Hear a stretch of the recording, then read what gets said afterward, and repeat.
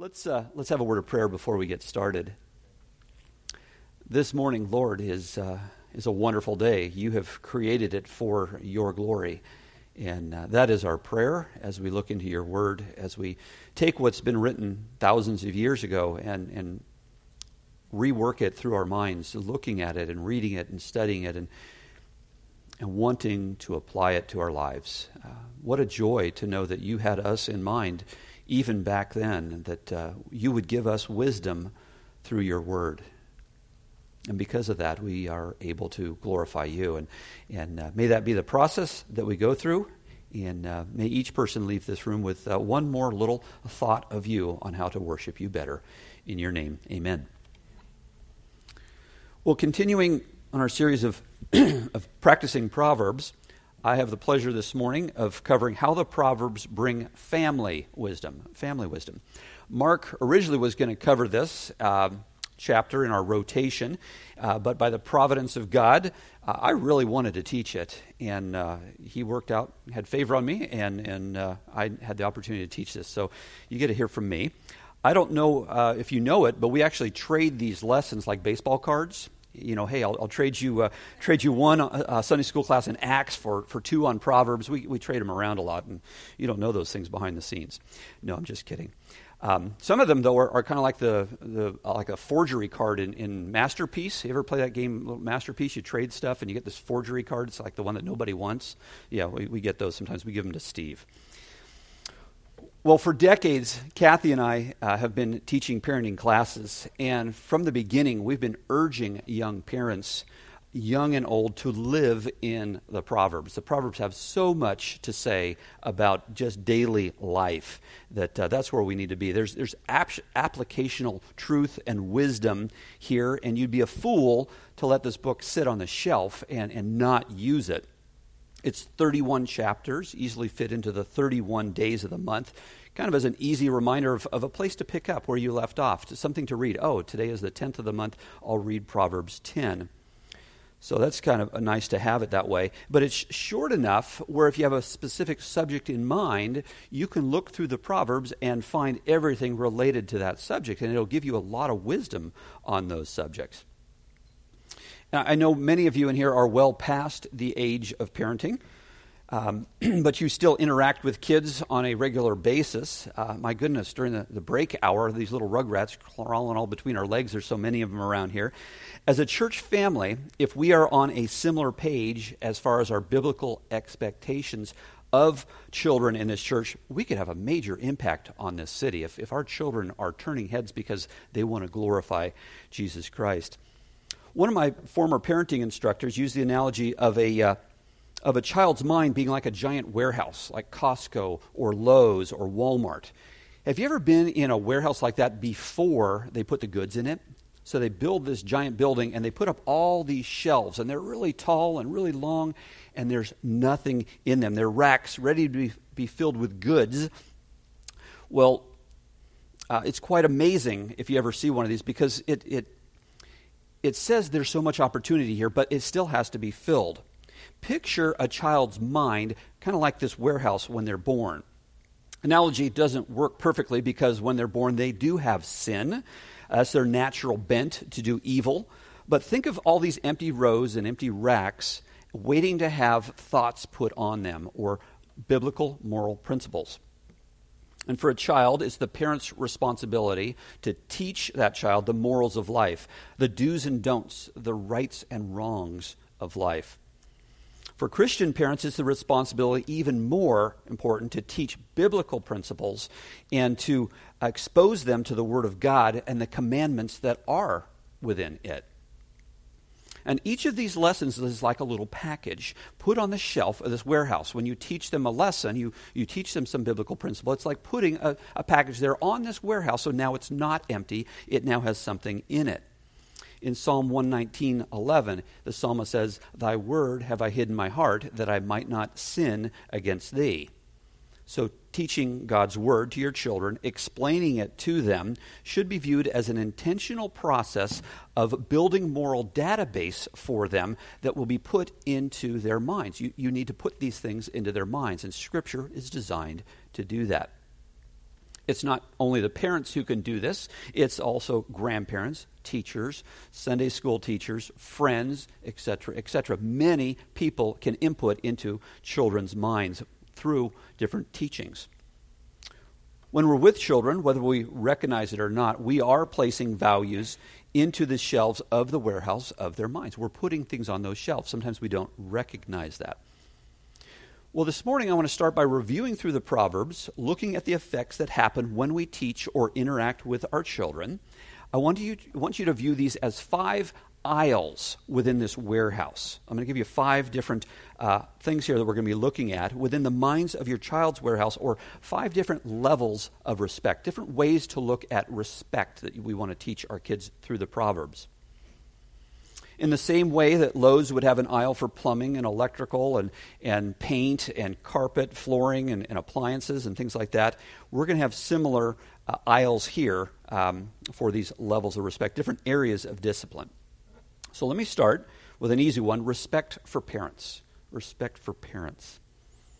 It's amazing how many parents don't settle this in the minds of their kids. Who is in charge? They don't expect or demand from their kids that they respect them. It's sad when you see this. Here's what the Proverbs say about respecting your parents. Proverbs 1, 8, and 9. Hear, my son, your father's instruction, and forsake not your mother's teaching, for they are graceful garland for your head and pendants for your neck. So the son here is being instructed to listen to, because these are graceful things that will be around your parents' neck, and it's good for you.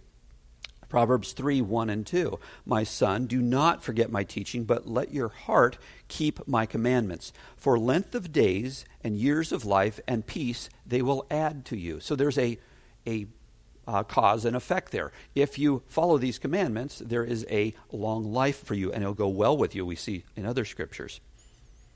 Proverbs 4, 1 through 4. Hear, O sons, a father's instruction, and be attentive, that you may gain insight, for I give you good precepts. Do not forsake my teaching. When I was a son with my father, tender, the only one in the sight of my mother, he taught me and said to me, let your heart hold fast my words, keep my commandments and live. So there's a keeping of commandments that needs to be taught. Children need to be taught to keep both the parents' commandments and also the commandments of Scripture. Proverbs 5, 1 and 2. My son, be attentive to my wisdom. Incline your ear to my understanding, that you may keep discretion and your lips may guard knowledge. That whole chapter 5 of Proverbs talks about discretion and how to teach that into your kids. And as a part of that, listening to the father. This is about the respect for parents. Parents have wisdom and need to teach it, so it's the parents that need to be respected in this process. Proverbs 6, 20 to 23. My son, keep your father's commandment and forsake not your mother's teaching. Bind them on your heart always. Tie them around your neck. When you walk, they will lead you. When you lie down, they will watch over you. And when you awake, they will talk with you. For the commandment is a lamp, and the teaching a light, and the reproofs of discipline are a way of life. So these areas that father and mother are teaching, the parents are teaching, the kids are supposed to bind them on their heart. You're supposed to respect your parents in following these ways. Proverbs 10:1, the proverb of Solomon, a wise son makes a glad father, but a foolish son is a sorrow to his mother. Okay? We see a consistent pattern here, respecting those parents on what they're telling you, son or daughter. Proverbs 23:22, listen to your father who gave you life, and do not despise your mother when she is old. See the cause, and you see the effect in there. There's still a respect that should always be there. And Proverbs 30, verse 17, the eye that mocks a father and scorns to obey a mother will be picked out by the ravens of the valley and eaten by the vultures. Well, pound that one into your kids' heads. You know, you kids aren't listening to me. Here's what can happen to you. There should be a raven pluck the eyes out of you. But notice what it was that caused that. The eye that mocks a father. You know what that is. That's the rolling of the eyes, parents. Have you ever seen that in your kids? You know, they're not saying anything, they're obeying you, but you see that look where they roll the eyes. The father's giving instruction, and the son needs to learn to respect his parents. That's a bold verse. It's not a big outward rebellion of slamming a door or saying, I hate you, or a temper tantrum. No, it's a simple rolling of the eyes. It says that I hear you, but I'm doing my own thing here. My heart is not following after what you're saying. This is what the parents are after, is to get that in alignment, to respect them. Respect for parents begins with the parents setting the expectations. Do you let your kids hit you or respond to you in an unkind tone? That's a lack of respect for the parents. Do they demand things of you? Mom, get me my lunch, or get me my book. That's not the way they should talk to you. It should come with a please and a thank you with every request. If you let them demand you around, they're building disrespect instead of respect. And we just heard what the warnings were for that. And this comes straight out of the 10 Commandments. Honor your father and mother, that your days may be long in the land, and that the Lord your God is giving you. And it was reiterated again in Ephesians 6:1. Children, obey your parents in the Lord, for this is right. In the same way, you can teach them by your example whether or not they should be respecting or disrespecting you. There's plenty of scripture to help you place this lesson into the aisle of the warehouse entitled Respect for Parents. So we need to keep that process going of teaching children to respect their parents. The second aisle in this warehouse would be labeled a level of respect for age. Respect for age.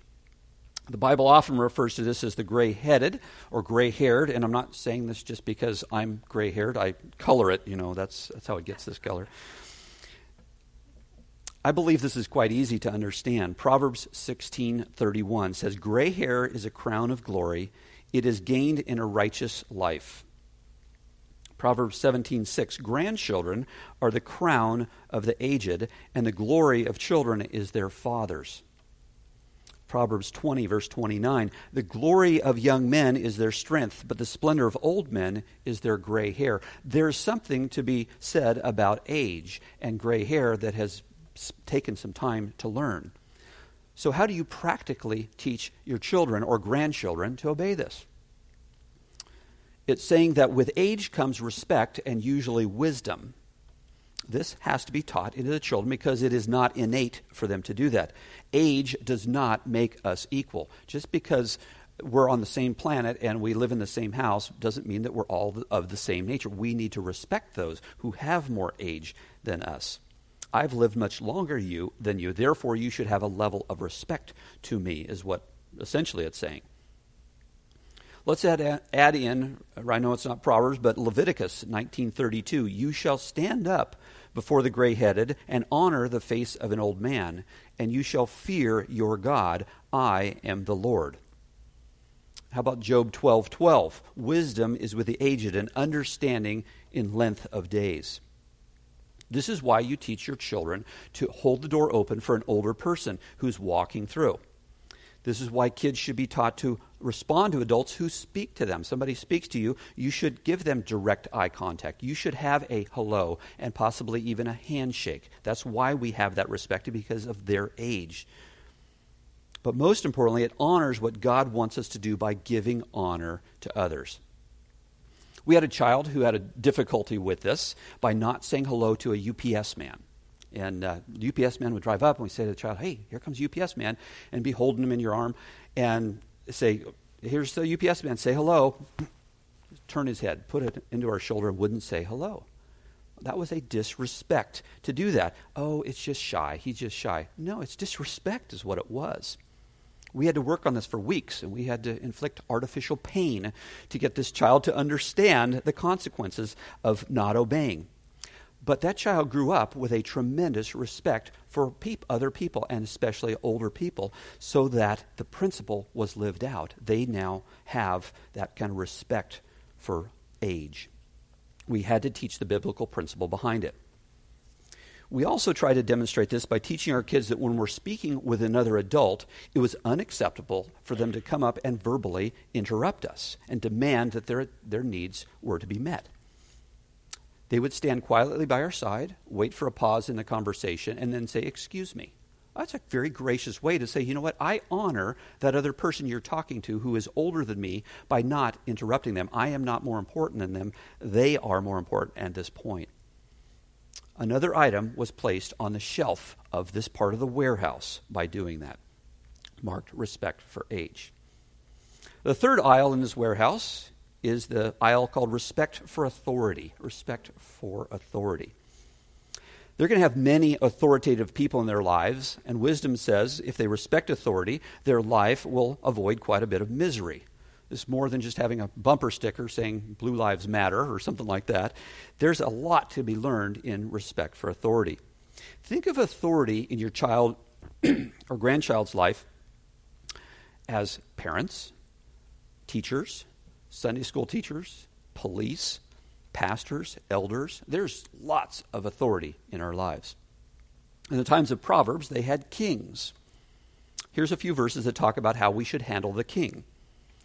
Proverbs 14:35, a servant who deals wisely has the king's favor, but his wrath falls on one who acts shamefully. Righteous lips are the delight of a king, and he loves him who speaks what is right.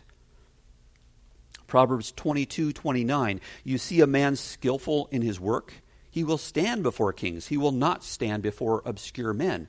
Son, if you go and you speak rightly and you have wisdom in what you say, you may eventually talk before a king or somebody of great importance. And it's amazing the opportunities your life and your pattern may bring up for you.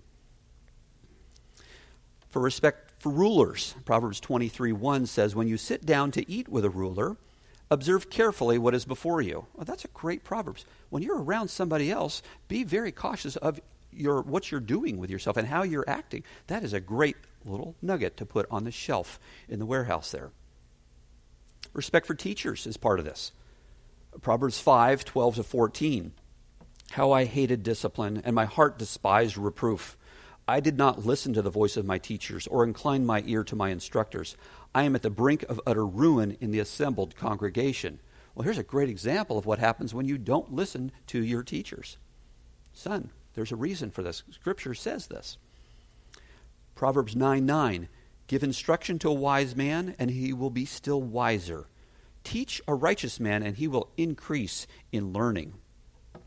We have to be cautious that our children are not wise in their own eyes. They think that they are smarter than they are. They think that they're smarter than other people, and we have to train that out. No, you need to gain wisdom by the teachings of others, so have respect to your teachers. I have to throw in Romans 13:1 through 3. Let every person be subject to the governing authorities, for there is no authority except from God, and those that exist have been instructed by God. Therefore, whoever resists the authorities resists what God has appointed, and those who resist will incur judgment. For rulers are not a terror to good conduct, but to bad. Would you have no fear of the one who is in authority? Then do what is good, and you will receive his approval. Right there, Scripture, put it in, and there's a reason for this. God's Word says it. 1 Peter 2:13-14 and 17 says, be subject to for the Lord's sake to every human institution, whether it be the emperor as supreme or to governors as sent by him to punish those who do evil and to praise those who do good.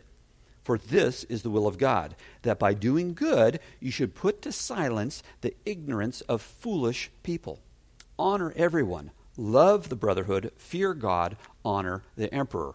There's a cause and effect, and there's a reason for this.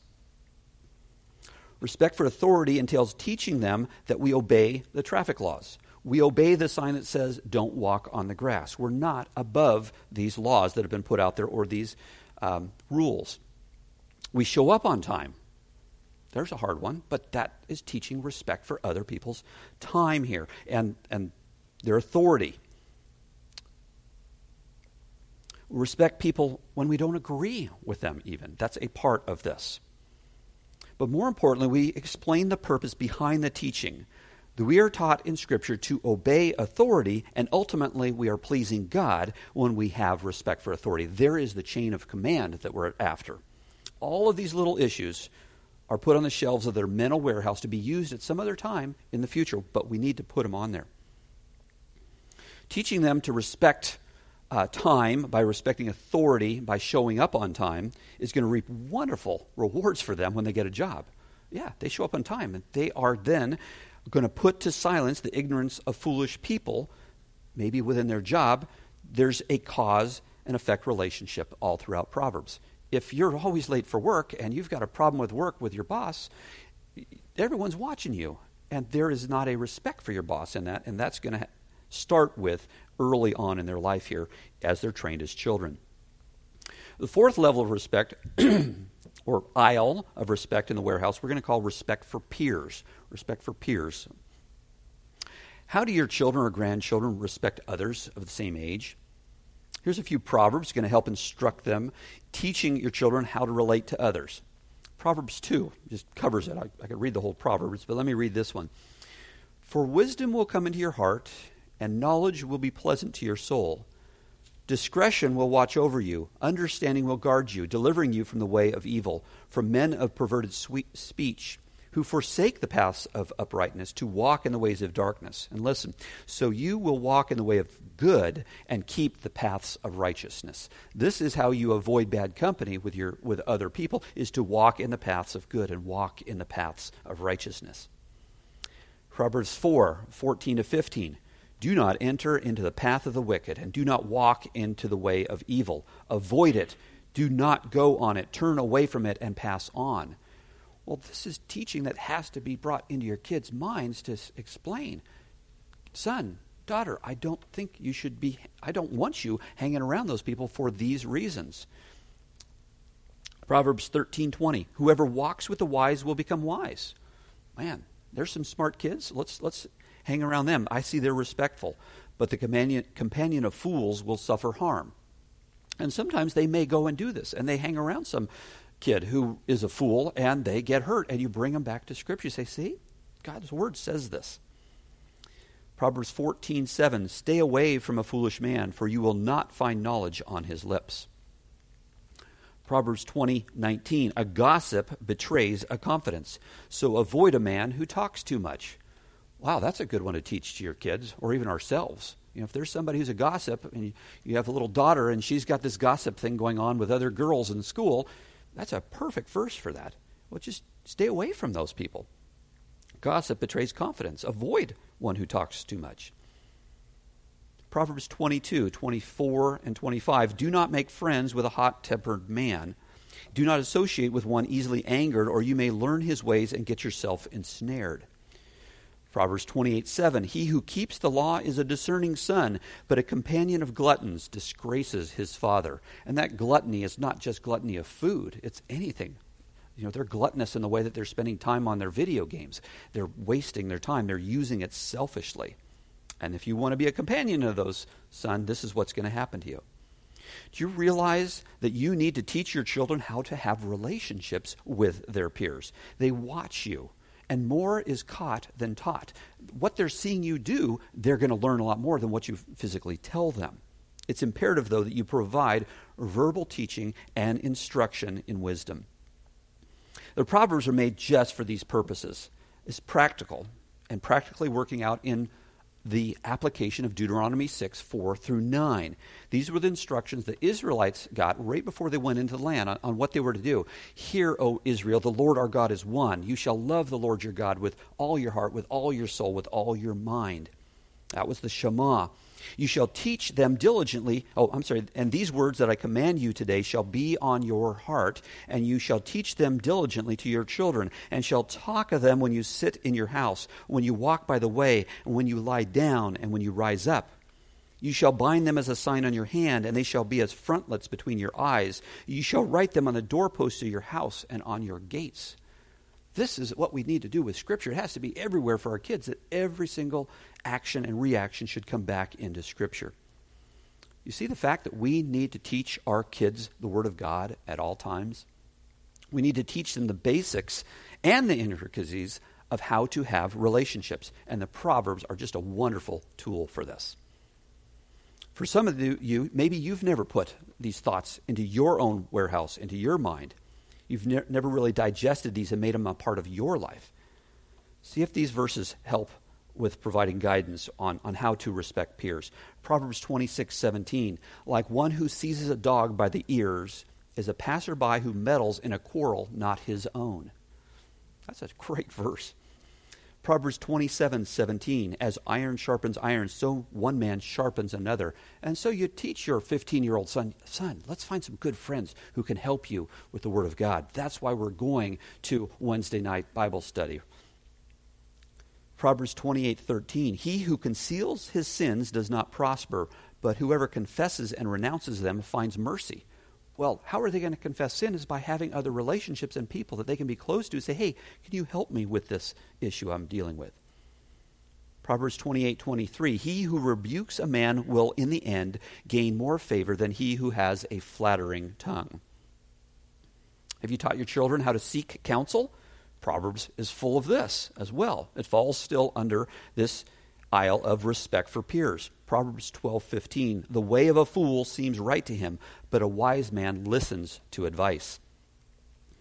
Proverbs 15:22, plans fail for lack of counsel, but with many advisors they succeed. Man, you give this to a child early and teach them they should be doing this. When they get older and you're their friend, where are they going to turn to for counsel? They're going to turn to you. You get that phone call, hey, Dad, I'm thinking about doing such and such. What are your thoughts? And that's gold, parents, when you're my age. That's what we're after, because now we've taught wisdom and taught them how to seek wisdom. Proverbs 18:13, he who answers before listening, that is folly and his shame. And I know I got caught on that one with my kids. They want to tell me something and no, son, such and such, I saw what it is, you got to do this. And I didn't listen to them. So I was needing that verse. Proverbs 19:20, listen to advice and accept instruction, and in the end you will be wise. Proverbs 20, verse 5, the purposes of a man's heart are deep waters, but a man of understanding draws them out. There's a great verse. The purposes of a man's heart are deep waters, but a man of understanding draws them out. You ask those questions, and you teach your son to do that. Teach your daughter to do that. Ask good questions of people with a purpose of what you're trying to do with it. Proverbs 25:9, like a bad tooth or a lame foot is reliance on the unfaithful in times of trouble. Are you having trouble with siblings fighting each other? That falls into this category. Take them to these verses. Proverbs 3:29. Do not plot harm against your neighbor who lives trustfully near you. Maybe they live in the same bedroom and they're sharing a room. Well, don't plot against your neighbor. That's your sister. Proverbs 11:12. A man who lacks judgment derides his neighbor, but a man of understanding holds his tongue. Teach your kids to hold their tongue against each other. Proverbs 16:7, when a man's ways are pleasing to the Lord, he makes even his enemies live with him at peace. Proverbs 25:21 and 22, if your enemy is hungry, give him food. If he is thirsty, give him water to drink. In doing this, you will heap burning coals on his head, and the Lord will reward you. Struggling with tattletelling, how about that one? Try Proverbs 3:30, do not accuse a man for no reason when he has done you no harm.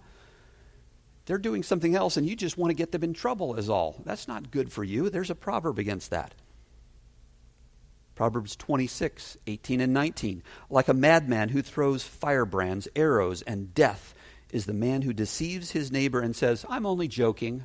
And your kids will do that. I was just kidding about this. But that's what they're doing. Placing these verses in the warehouse of your child's mind will give them something to draw from when relating to peers. These are the foundations of how they'll develop their sexuality, how to treat others of opposite sex, how to have modesty, how to understand purity. That all derives from the lessons that they've learned from God's Word here in relation to how they respect their peers. Have they developed at all a proper view of how to handle and how to deal with people who are disabled in some way? And do they have a sensitive nature really to help somebody who can't take care of themselves? Drive that from Scripture.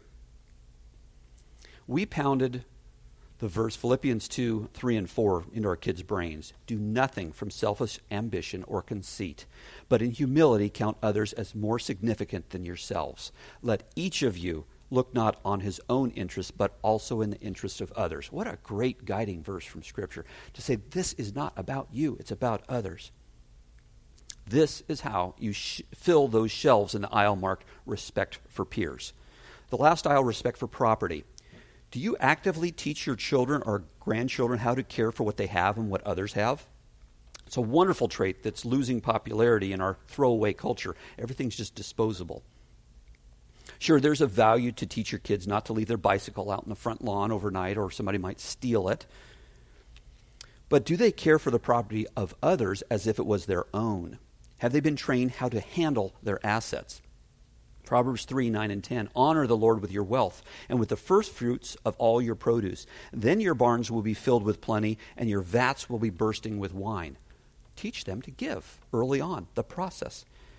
Proverbs 3, 27, 28. Do not withhold good from those who deserve it when it is in your power to act. Do not say to your neighbor, come back later, I'll give it to you tomorrow when you have it with you.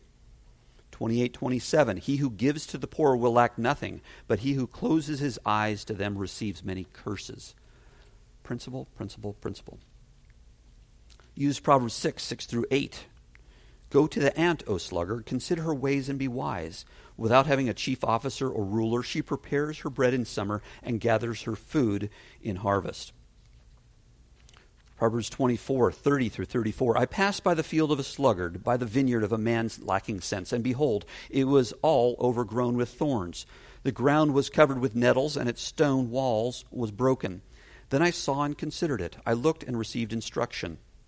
A little sleep, a little slumber, a little folding of the hands to rest, and poverty will come upon you like a robber, and want like an armed man. Care for what you have, care for others, because you don't want to be a burden for somebody else. The idea of this aisle is not so much about the actual property itself, but the preciousness of others and other people's property. Your children should learn to care for their own things so they're able to bless others abundantly. This would come into play if they have a habit of slamming doors. Is that caring for property respectfully? If you borrow a neighbor's tool or their lawnmower, is it returned dirty and empty of gas? Or do you wipe it off and make it look clean, fill it up with gas when you borrowed it? Your children, your grandchildren are watching this. Oh, why did Dad do that? And you take the time to explain it. You need to teach it to them. Explain the reason why behind what you're doing. I'm spending a few extra minutes cleaning up Mr. Connor's lawnmower because I want to show him I respect his property. And that Philippians 2 is real in my life. I want him to see that I'm counting him more important than me because I'm looking out for opportunities to share Jesus with him. If I do this, he's going to see that I care about him, and that might open up a door that I can share the gospel. See how it makes sense? There's a purpose that we're trying to teach through this. Don't even get me started about handprints on glass. Smudgy fingers rather than using door handles, or treating the church as a sanctuary, as a playground instead of a sanctuary. You want to teach the why behind it. Well, Mr. Dahl every Sunday has to clean off all those fingerprints because you come in and put your hands all over the glass. So let's not do that. We want to respect his time and the work he has to do that. So our 5 levels of respect are respect for parents, age, authority, peers, and property. I have one bonus one, which would be respect for nature. We teach in our parenting class this one. We added in there. It's not readily visible in Proverbs, but we see the underlining thoughts here. God created our world in Genesis 1, and because of that, it has inherent value. God said it was very good. So we have a responsibility to take care of nature rather than destroy it. Don't worry, we're not going to start a Save the Squid ministry at Grace Bible Church. That's not where we're going with this. By teaching children the value of God's creation, they're going to see that they're not some genetic mutation that happened by accident. God has intentionality for everything he created. He put us on earth for reasons, and he put nature here, and we are to be stewards of it and care for it. Just yesterday, I saw that they found a new species of 4,000-pound sunfish off the coast of Australia. This thing sat for hundreds and hundreds of years, and nobody ever knew it was there. They just found this. How is it that man could never have known that? Man, our God is so amazing. People just have no idea. If a child is in a forest and you're taking a walk and there's an anthill right there, and they go and they stomp out all those ants, that's not respecting authority. Why would they do that? Just because it was fun to watch that? No, you don't teach them not to do that. But if those same ants were in my house, it is all guns blazing. We are taking care of them. This is my authority, my dominion in this house. So I respect nature in its place. Proverb 8 provides a colorful backdrop on why we should respect nature. The Lord possessed me at the beginning of his work. the first of his acts of old. Ages ago, this is talking about wisdom, I was set up at the first, before the beginning of the earth. When there were no depths, I was brought forth. When there were no springs abounding with water.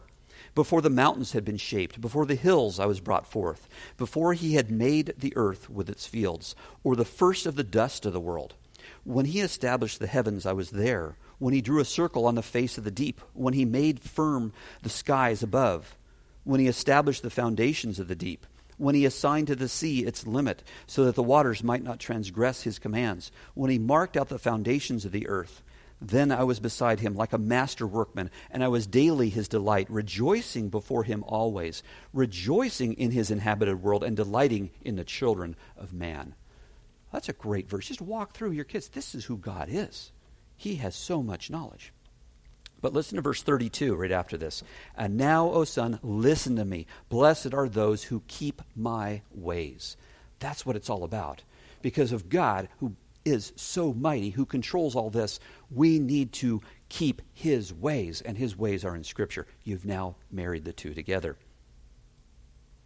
There's a purpose in what needs to be taught through nature. Blessed are those who keep my ways. You can trust him who created the universe, and he can always be fully trusted. Okay, so now we see these warehouse shelves, and we need to hide God's word in our children's hearts so that they load up these shelves. Let me tie this into how God made our minds work through our conscience. Turn in your Bibles, if you would, with me, please, to Romans chapter 2, verse 15. Romans 2:15. We want to look at 4 activities of the conscience and tie them into the warehouse we just loaded. Let me back up actually to verse 14, Romans 2:14. For when Gentiles who do not have the law by nature do what the law requires, they are a law to themselves, even though they do not have the law. They show that the work of the law is written on their hearts, while their consciences also bear witness, and their conflicting thoughts accuse or even excuse them. So the conscience is at work here. The context here, Paul is speaking about Gentiles who don't have an excuse. While the Jews had their Torah, they had their synagogue, they had their priests to give them instruction, yet God says that man has a responsibility within himself to know God because it's written on their conscience. From this we see these 4 activities of the conscience. I'm not going to camp on this too long, but it's important to see how God created our minds to work. Our conscience first warns us against sin. It warns us. When we're about to sin, it's our conscience that says something's about to go wrong. Picture it as a computer program, and it has all of these items on the shelf of the warehouse that we just talked about. They've all been loaded with their SKUs into a database. All this inventory is there, and each one has a lot of different words and context that can be searchable. When our minds receive a thought or a visual input, we have like a Google Drive inside of us that does a search. Is there any information back in here related to the issue that's being presented? And it will bring up a warning if there's some action that should occur. Okay? You see a red light when you're driving, and the database would bring up Romans 13:1, that we should obey authority that is placed over us. The authority says that a red light on a road means you should stop before that white line out there. Now, if we ignore that red light and keep driving 55 down Gosford, we might either get a bad wreck, or else we're going to get a ticket, get pulled over by the police. Our conscience warns us against the sin of disobeying the authority because we had this instruction placed within this aisle or this database, respect for authority. Okay? Second activity of the conscience is to prompt us to do right, It sees a situation where action is necessary instead of sitting passively, and our conscience tells us to get up and to do it. This could be everything from having those conversations with grandkids about the goodness of Jesus or sharing the gospel with somebody. There's a pricking that occurs. There's a prompting that says, I need to do the right thing here. The third activity is that it accuses us when we've done wrong. From Romans 2:15, God has wired our brains to watch for times of sin and to accuse us. You just ran that red light. So what do we normally do? Check the rearview mirror and check the side, don't we? That's our conscience saying, I just did something wrong. I should be in trouble. God created our consciences to do this, to accuse us when we've done something wrong. The last activity of the conscience is that it excuses me or it confirms me when the right choice is made. We hit the brakes for the red light, and we come to a stop before the white line, and right sitting there, we look next to us is a police cruiser. Oh man, good thing I didn't run that, okay? But let's take a child who walks into a restaurant with his parents, sits down, then an elderly lady comes in with a walker. The restaurant waiting area is all full. It's crowded. There's no seats left. The child is sitting there playing some video game on his phone, taking up a seat and a half, completely oblivious to what's going on. In the periphery of his mind, he sees the lady come in, and his Google search engine did a little search there, racing around looking for anything that might require some action. If it was a kid with an iPhone 7 that walked in, he would have noticed that, and he would have stopped what he was doing, but he didn't here. His search engine came back with no results found. You ever done that with Google? It's kind of hard, but to find something, there's no results found. He kept playing his game. His parents had not taught him Leviticus 19:32. You shall stand up before the gray-headed and honor the face of an old man. You shall fear your God. I am the Lord. He had not learned much about respect for age, and thus there were no warnings against sin. There was no prompting to do right. Picture, though, a child who had been trained. He sees the older lady come in. His conscience told him he should get up and give this lady his seat. He now has a choice to either obey or to disobey the word of God that's been put into his heart. Does he put down his phone and his game and let the lady sit, or does he enjoy his creature comforts right there? Suppose the lady stands for a while, and then all of a sudden she falls. She's been standing for a while, and she falls down. Now his conscience is really accusing him, isn't it? I should have gotten up. I should have given her my seat. His conscience is now really hurt by this. But in the scenario with the kid, the first one who was not trained to give up his seat, he might have not even noticed the lady come in. He might have not even noticed her falling, or if he did, maybe he took a picture of it and laughed and sent it to a friend. I mean, that's where the conscience has gone these days. Training in these areas of respect is not to make your kid to look good. It's not to make you look good as parents, but rather to obey the Word of God and to create doors of opportunity to share the gospel. So the second kid, he sees the lady comes in, he puts down his phone game, he gets up, offers his seat, and then he chats with her about the beautiful day it is outside. And God has made such a beautiful creation, hasn't he? Boom, now you've got a conversation that's going to give a purpose behind it. Which one of these scenarios best represents someone who loves Christ? Which one best represents your own kids or grandchildren? Maybe that's a harder question.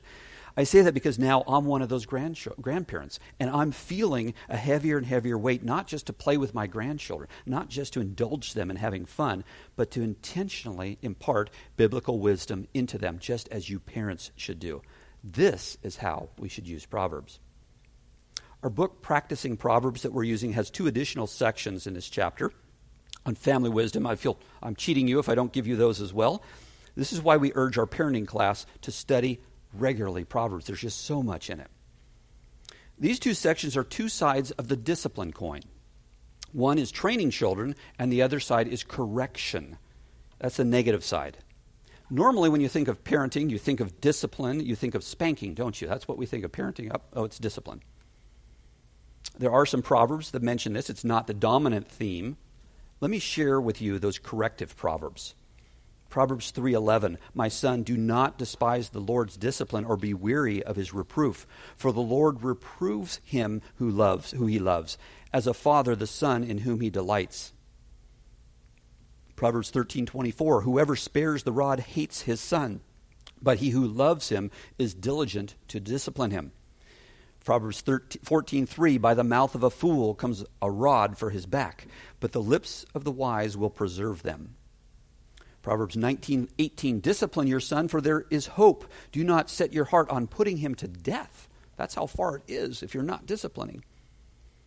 22:15, foolishness is bound up in the heart of a child, but the rod of discipline drives it far from him. 23, verse 13 and 14, do not withhold discipline from a child. If you strike him with a rod, he will not die. If you strike him with a rod, you will save his soul from Sheol. That's pretty bold. Proverbs 29:15 and 17. The rod and reproof give wisdom, but a child left to himself brings shame to his mother. Discipline your son, and he will give you rest. He will give delight to your heart. That's what we're after, delight to our hearts, because we have disciplined well. That last verse talks about the rod and reproof. The rod is a corrective side, so there can be reproof. But discipline means to make disciples, doesn't it? This is the training side. Most parents do their discipline out of embarrassment. They bribe, coerce, bargain, and lie just to get out of sticky situations, especially in public with their kids. You've seen it, that nightmare kid in the aisle in Target, in the middle of the floor of the grocery store, flailing his arms and legs, screaming because he can't have the candy he wanted. The parent clearly is not in control and totally embarrassed. So what do? They just walk away and they go to the next aisle. Abandon their kid. They're not going to totally, but that's the way they handle it. How much more effective our parenting would be if we would take Deuteronomy 6 to heart and parent or train at all times. When we're walking down the street, when we're driving in the car, when we're waiting in the doctor's office. These are the precious, moldable times of training our kids. That's what we should be doing, is teaching into them. These are times that we input the Proverbs into their life, explaining the cause and effect of sin and righteousness. That's what Proverbs does. This is where Proverbs 22:6 comes into play. Train up a child in the way he should go. Even when he's old, he will not depart from it. Here's a few of those nuggets from Proverbs. 6:23, for the commandment is a lamp, and the teaching a light, and the reproofs of discipline are a way of life. We want it to be a way of life with our kids. Proverbs 12:1, whoever loves discipline loves knowledge. Proverbs 13:1, a wise son hears his father's instructions.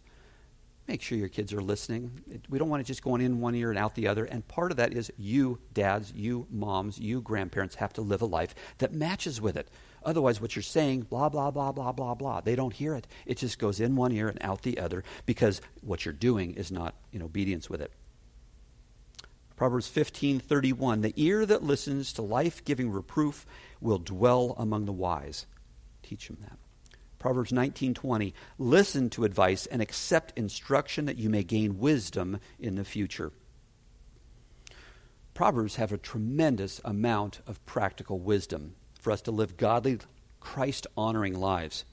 This section on family wisdom also has a wonderful section on marriage and how to strengthen that, but we don't have time to get into that. If you learned something today, if your heart was challenged to apply the Proverbs, why not commit to adding a Proverbs each day to your schedule? Read it. Or if you have a particular struggle right now, take a few hours this afternoon and read through the book of Proverbs, just looking at that particular struggle. It's amazing what you'll find Scripture has in there. Husband and wife together, if you're going through something. Let's look at this together, honey. What a great way for you dads, you husbands, to lead your spouse into something like this. Write down every verse that addresses it directly or indirectly. I'm positive you're going to walk away with more love for Christ and more awareness of your own sins. With that, let's close in prayer. Lord, your word is good for doctrine, reproof, for correction, for instruction in righteousness. And the purpose is that we would be wholly acceptable to you. We want to, Lord, live lives that are more and more obedient, showing your love, expressing to you that we want to obey you because of what you have done for us. And if there's anyone here who has particular issues that they need to work on in their own life that they were pricked on, maybe they as children did not learn them, or maybe as parents they need to input more into their kids' lives. May that be what they walk away here from with, so that your name would get glory. This is not about us looking good. It's not about our church receiving accolades because we have kids that are respectful. No, it's about giving you honor and grace and glory. Thank you for this morning, and thank you for everyone who was able to make it here. May the rest of this day be such that we look to you as the one that we want to please. In your name, amen.